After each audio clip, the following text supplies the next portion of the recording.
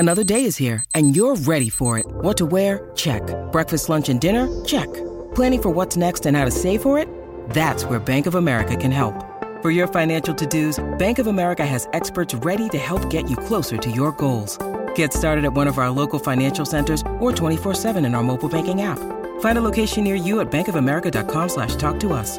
What would you like the power to do?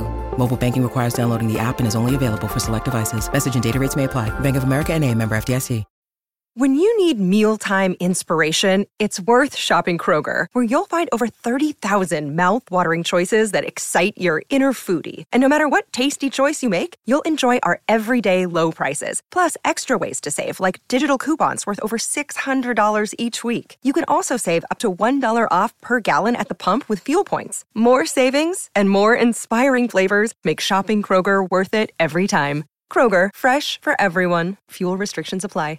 Hi guys, I'm Nymphria and I make weekly FPL content on YouTube. Hi everyone, I'm Kylie and you can find me chatting FPL on the Three Amigos pod every week. Welcome to the first episode of our new series with Fancy Football Scout. We're excited to say that this is our first all-female video series with Scout, so hopefully you all enjoy it. And to give you a sense of what we're going to be talking about, we're going to be looking at the names that we're giving some thought to adding to our watch list each week. We're going to try and keep this as diverse as possible and weigh up the pros and cons of each of these players and maybe why you might start to think of them. At the end, we're also going to give you a pick from each of us for the weeks ahead. Okay, so shall we get started with Bernardo Silva, Kylie? He's made it onto the watch list because he's been quietly getting on with things, just ticking away, hasn't he really? With 4 goals and 2 assists so far this season, including 2 goals in the previous 2 games. Sitting on around 57 points as City's top scoring midfielder at present. He's been somewhat overlooked, I think, and worth some consideration for the coming weeks. What do you think, Kylie? Yeah, I would definitely agree that he's been overlooked. I have Foden, and I think a lot of people have been looking at Foden as the preferred City midfielder or indeed attack. I think because historically we know that there's so much rotation there, there's a bit of reticence about investing. But as you pointed out, he's actually playing a lot of minutes. Over the last 6 weeks, he's matched Foden for goals and assists. And interestingly, he's actually slightly higher on XG over that period than Foden is, at 2.25 versus 2.16. He's got 8 shots and 50% shot accuracy. Now, Foden is outperforming him in that metric, right? But we know that Foden is a beast in front of goal. Still, with a 1.1 million difference in price between the two, I think that, that's kind of arguing semantics a little bit. So given the fact that Foden is currently a doubt, Jota in that price range is also a bit of a doubt. It could be someone that people start to look at, and City's fixture run is still really strong. They've got West Ham, Villa, Watford, Wolves, Leeds, Newcastle and Leicester in the short term. And basically that run right up to game week 20 is really good. They've got Arsenal and Chelsea then, which we know is trickier. It wouldn't put me off though. But then the really lovely run resumes right through to 28 again after that. And that includes Brentford and Norwich. So I think particularly given the amount of minutes he's getting, quite an interesting one now to look at, and probably one we should give more thought to than we have. Yeah, I've had Foden now for a little while, and I don't think if you've got Foden, you'd necessarily want to move sideways to Bernardo Silva, but I think he's definitely an option if you're looking for some City attack, definitely. Yeah, because it's hard to go and invest in Foden now. I know a lot of people would want to with those fixtures, but with the doubt, it's maybe an opportunity to just still get in there, but kind of mitigate that risk. So then we've covered off Bernardo Silva. Who's next? Well, Davies is making our watch list as a cheap 4.4 million bench player, worth some consideration because you'd expect him to get some game time during this busy fixture period. Under Conte, you'd expect Spurs to be more defensive, and we've seen glimpses of that already. Davies has been getting minutes recently, playing the last 3 games, and the last 2 under Conte have resulted in 2 clean sheets. Reguilón will be the popular pick, but Davies and Dyer could be cheaper players to add to our watch list. What do you think, Kylie? Yeah, I agree. It's quite interesting because, as you said, Regulon is and to a degree Royal as well are the ones that people will be looking at because they're quite cheap. You know, Mm. 4.95 million. It's not expensive for the attacking potential that has already been demonstrated, and we think that that's going to continue. Um, but the challenge at the moment is that we actually have so many premium defenders that are really appealing. Obviously, Chilwell is now injured, but we've got James, we've got Cancelo, we've got Trent, and it's hard to see us moving away from them Yeah. for anybody. I So know. you're trying to look at who can I add into my team that will supplement them and probably realistically be, your fourth or maybe even fifth defensive option that's Mm. sitting on your bench, particularly as we come to the Christmas fixture run when we're going to need to have that. So Yeah.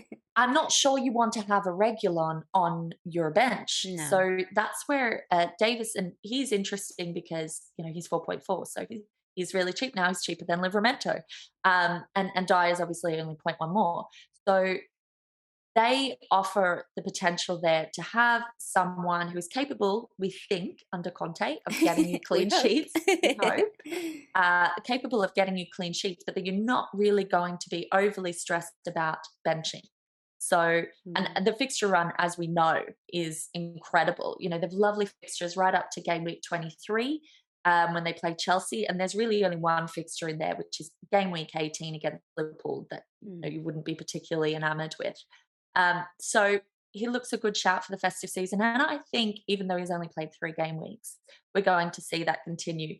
As we said, Dyer is only 0.1 more. And obviously he was responsible for the free kick against Leeds that rebounded and then resulted in Reguilon getting his goal. But actually, Davis has a better XG over the 3 games that they've both played together. So his is 0.86 versus Dyer's 0.17. These are centre backs. You're not expecting to be getting goals galore from these guys. That's not why you're buying them.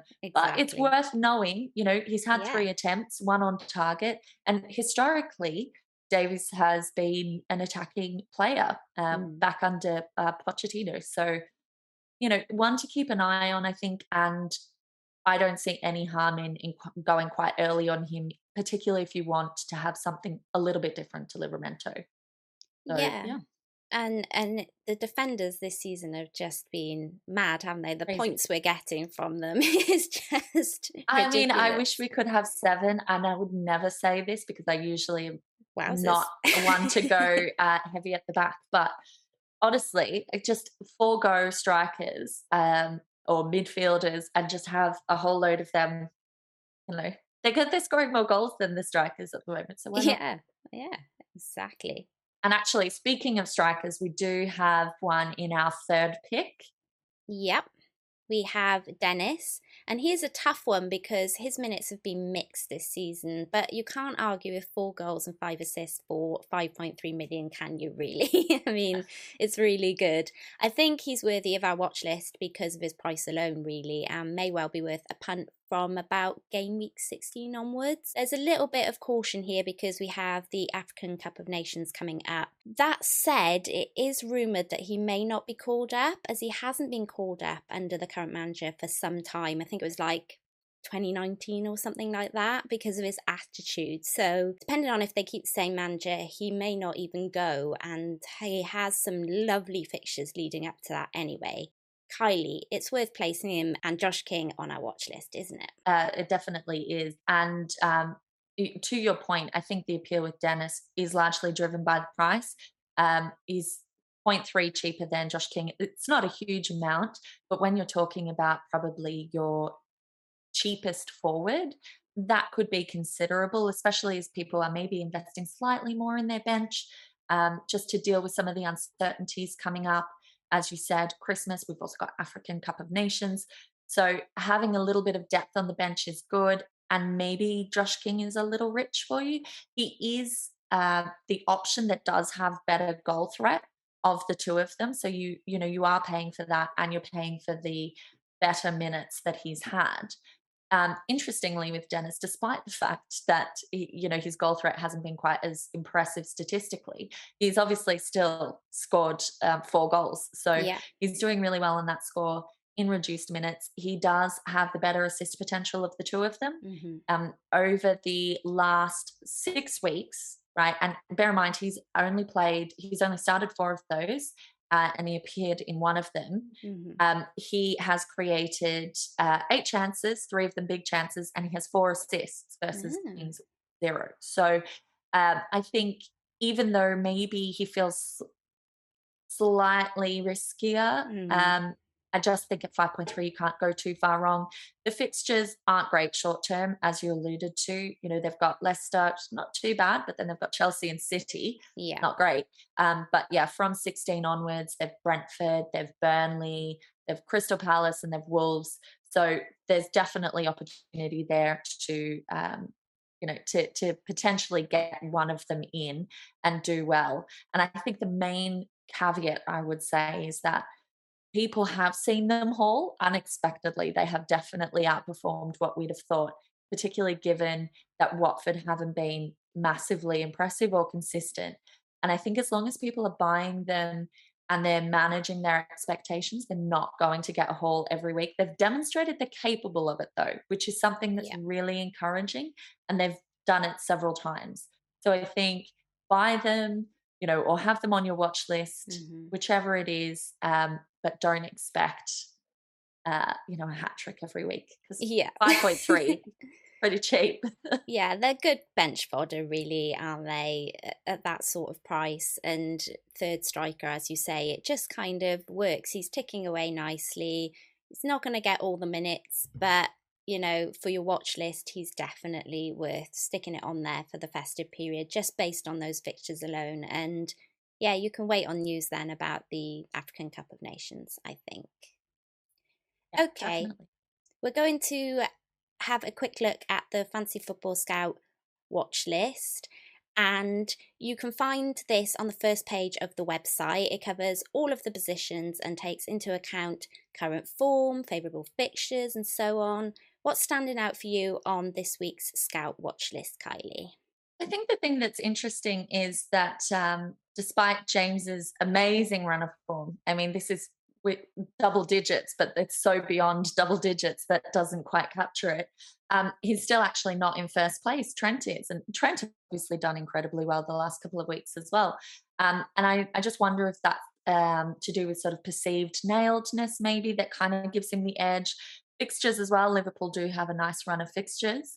And the other thing that feels kind of crazy is that Cancelo is in third place, which seems so low for someone that has been phenomenal. Absolutely. But I think what it demonstrates there is that we have these 3 that feel relatively untouchable.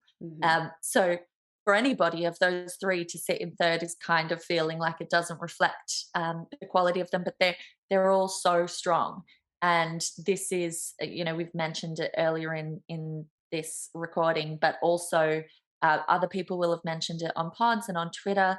We've been highly rewarded with valuable premium defenders, and none of them look like stopping anytime soon. So I find it hard to imagine deviating from them. Yeah, I mean, I completely agree. It's just crazy, really, to see Cancelo down there. But, I think James and Trent have just been pushing the mark most weeks as well. So it's those 3 entirely, you can see why they're at the top of the watch list. And do go and check that out, guys, if you want to see, more on the goalkeepers, midfielders and strikers. Okay, then we'll move on. It's time for our watch list picks, Kylie. And I'll go first with my pick of Rico Henry this week. Now, you won't be looking at Henry for his clean sheets, as he's only had 3 all season, and the last was in game week 5, believe it or not. However, it's all about attacking defenders this season, and for 4.5 million, Henry could be a cheap way into the defensive attacking returns, I feel. He's had 2 goals in the last 2 games, and Brentford still has some tasty fixtures ahead in the likes of Leeds and Watford. Now, I know we're all a bit, as we said earlier, stacked in defence at the moment with premium players and Livramento. Obviously, you could be considering Spurs' defence too. Henry could be worth keeping in mind for injury replacements and benchmarkers, given he's cheap and that's why he's been added to my watch list. Who are you adding, Kylie? So I don't think my pick will be a huge surprise to people, as he really is one of the form options, but he's still being relatively ignored in favour of other similarly priced people. So it's Maxwell Cornet. He's been running amok for Burnley since joining them earlier in the season, and that's despite having some staggered minutes early on. However, we have seen him starting to consistently get decent minutes and get over 60 minutes, which is really the key marker that we want to see. Um, and he's got 5 goals so far. I think what's really interesting to note is that of his appearances, because it's still, since joining, there's been the staggered 1 or 2 here and there that he's missed. Mm-hmm. There's only 3 of them in which he's featured and not scored. So that was Leicester, City, and Chelsea, right? Not easy fixtures, but also Chelsea was actually the only one of those 3 that he played more than 60 minutes in. So when he's getting the minutes, he's getting the goals. His fixtures are decent, if not glorious, up until 23, but that's okay. There's some really good ones in there, and there's some that could go either way. They do kind of take a bit of a turn from 23. And I think the key thing to notice, and maybe this is part of what's slightly putting some number crunchers off, is that his shot accuracy is currently 85.7, which is obscene. And he has an XG of 0.85. So he, with his 5 goals, has massively overperformed that. And in fact, that XG is over the last, I think, 6 weeks. So he'd scored 4 goals in that period. So he's hugely overperformed that XG. And we can obviously see that that's in part because the minimal shots he's had have been on target and have largely been in the net.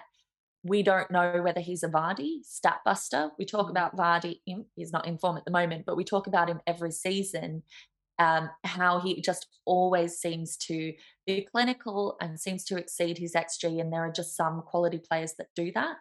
I think it's too early to know if that's the case with Cornet, but I certainly think that he has the form, he has the confidence at the moment. So whether he regresses or not, at 6.1, he's competing with your Gallaghers, Smith Rowe, Raphinha, who are all really popular options, maybe overly popular. I happen to like them all. But I think if you're trying to get a differential into your team, he could be someone that could be really interesting, and maybe just monitor how he goes over the next couple of weeks before making your decision. But he's a worthwhile shot. And I think there's a few people that will have gone in early on him and done really well over the last few weeks. So who would you be thinking of replacing him in your team then, Kylie? So for me, it's probably Mbeumo. Yeah. I've got him in there. He's, obviously Cornet's more expensive. He's 0.6 more expensive at 6.1.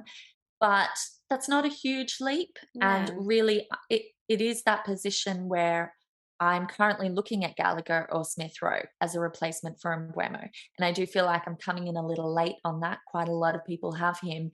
And because there is a relatively strong template, it does feel like it's a position in my team that could do with someone a little bit different. Yeah. So I think if you have someone like that, it's not necessarily an urgent transfer out.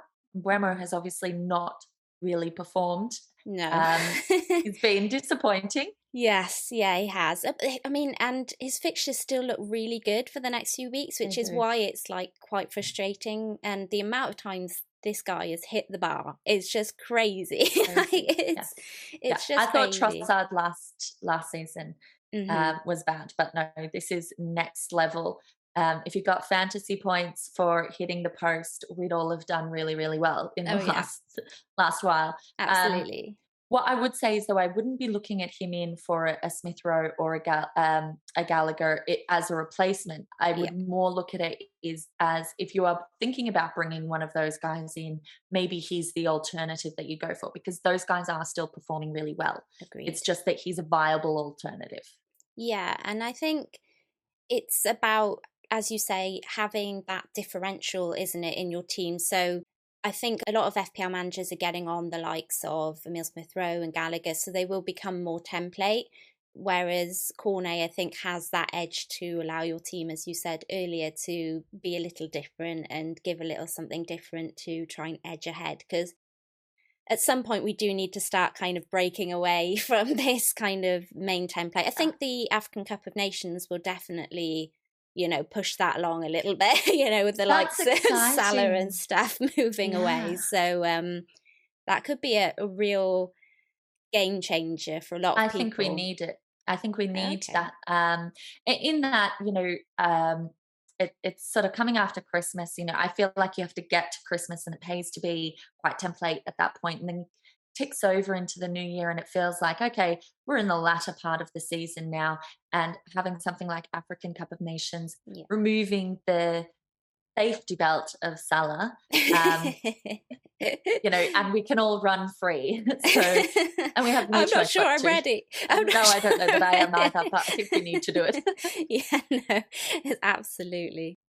Well, that's it. Thanks for watching and best of luck in Game Week 13. Leave us a comment below with the players you're adding to your watch list, and please like and subscribe if you've enjoyed the show. You'll also find a link to myself and Kylie's content below. So until next time, take care. Bye.